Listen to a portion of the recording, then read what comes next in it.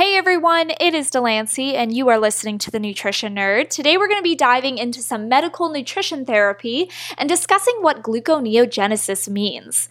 So this might get a little complicated, especially if you haven't taken any biology classes in a while, but I'll do my best to explain this concept briefly and concisely because it is a really interesting topic. So when we ingest carbohydrates, glucose is released into our bloodstream, and we use this energy to fuel a number of different processes throughout the body. However, when your blood glucose levels begin to drop, your body can pull from glycogen stores, but it can also spring into action to make glucose from a number of other compounds, and this process is called gluconeogenesis. So we can, in fact, make glucose from things other than dietary carbs. Well, what are some of those things? Well, it turns out, if need be, we can make glucose from both fat and protein. Crazy, right? So with fat, the triglycerides in our body can be broken apart into two building blocks, a glycerol molecule and three fatty acids.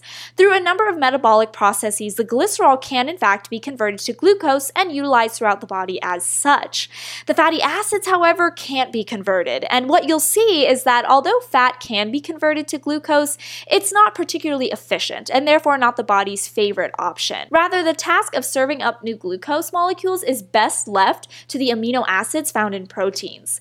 These amino acids will first undergo deamination, and while some are rendered useless in this context, most amino acids can then be converted into glucose. Sounds great, right? But the thing is, gluconeogenesis isn't amino acids' primary role. While they can undergo this nifty trick, they're best used as building blocks for tissues, enzymes, and so on. Now, for the sake of brevity in this episode, I'll just say that this is, in part, why those who put themselves on extremely low-carb or starvation diets may experience some lean tissue loss. With all this information in mind, the bottom line here is to not fear carbs. While the body does have methods to help regulate blood glucose, know that carbs are an important macronutrient that are essential and that must be included in any healthy diet. This has been The Nutrition Nerd. Hopefully you learned something new today, and I will catch you in the next one.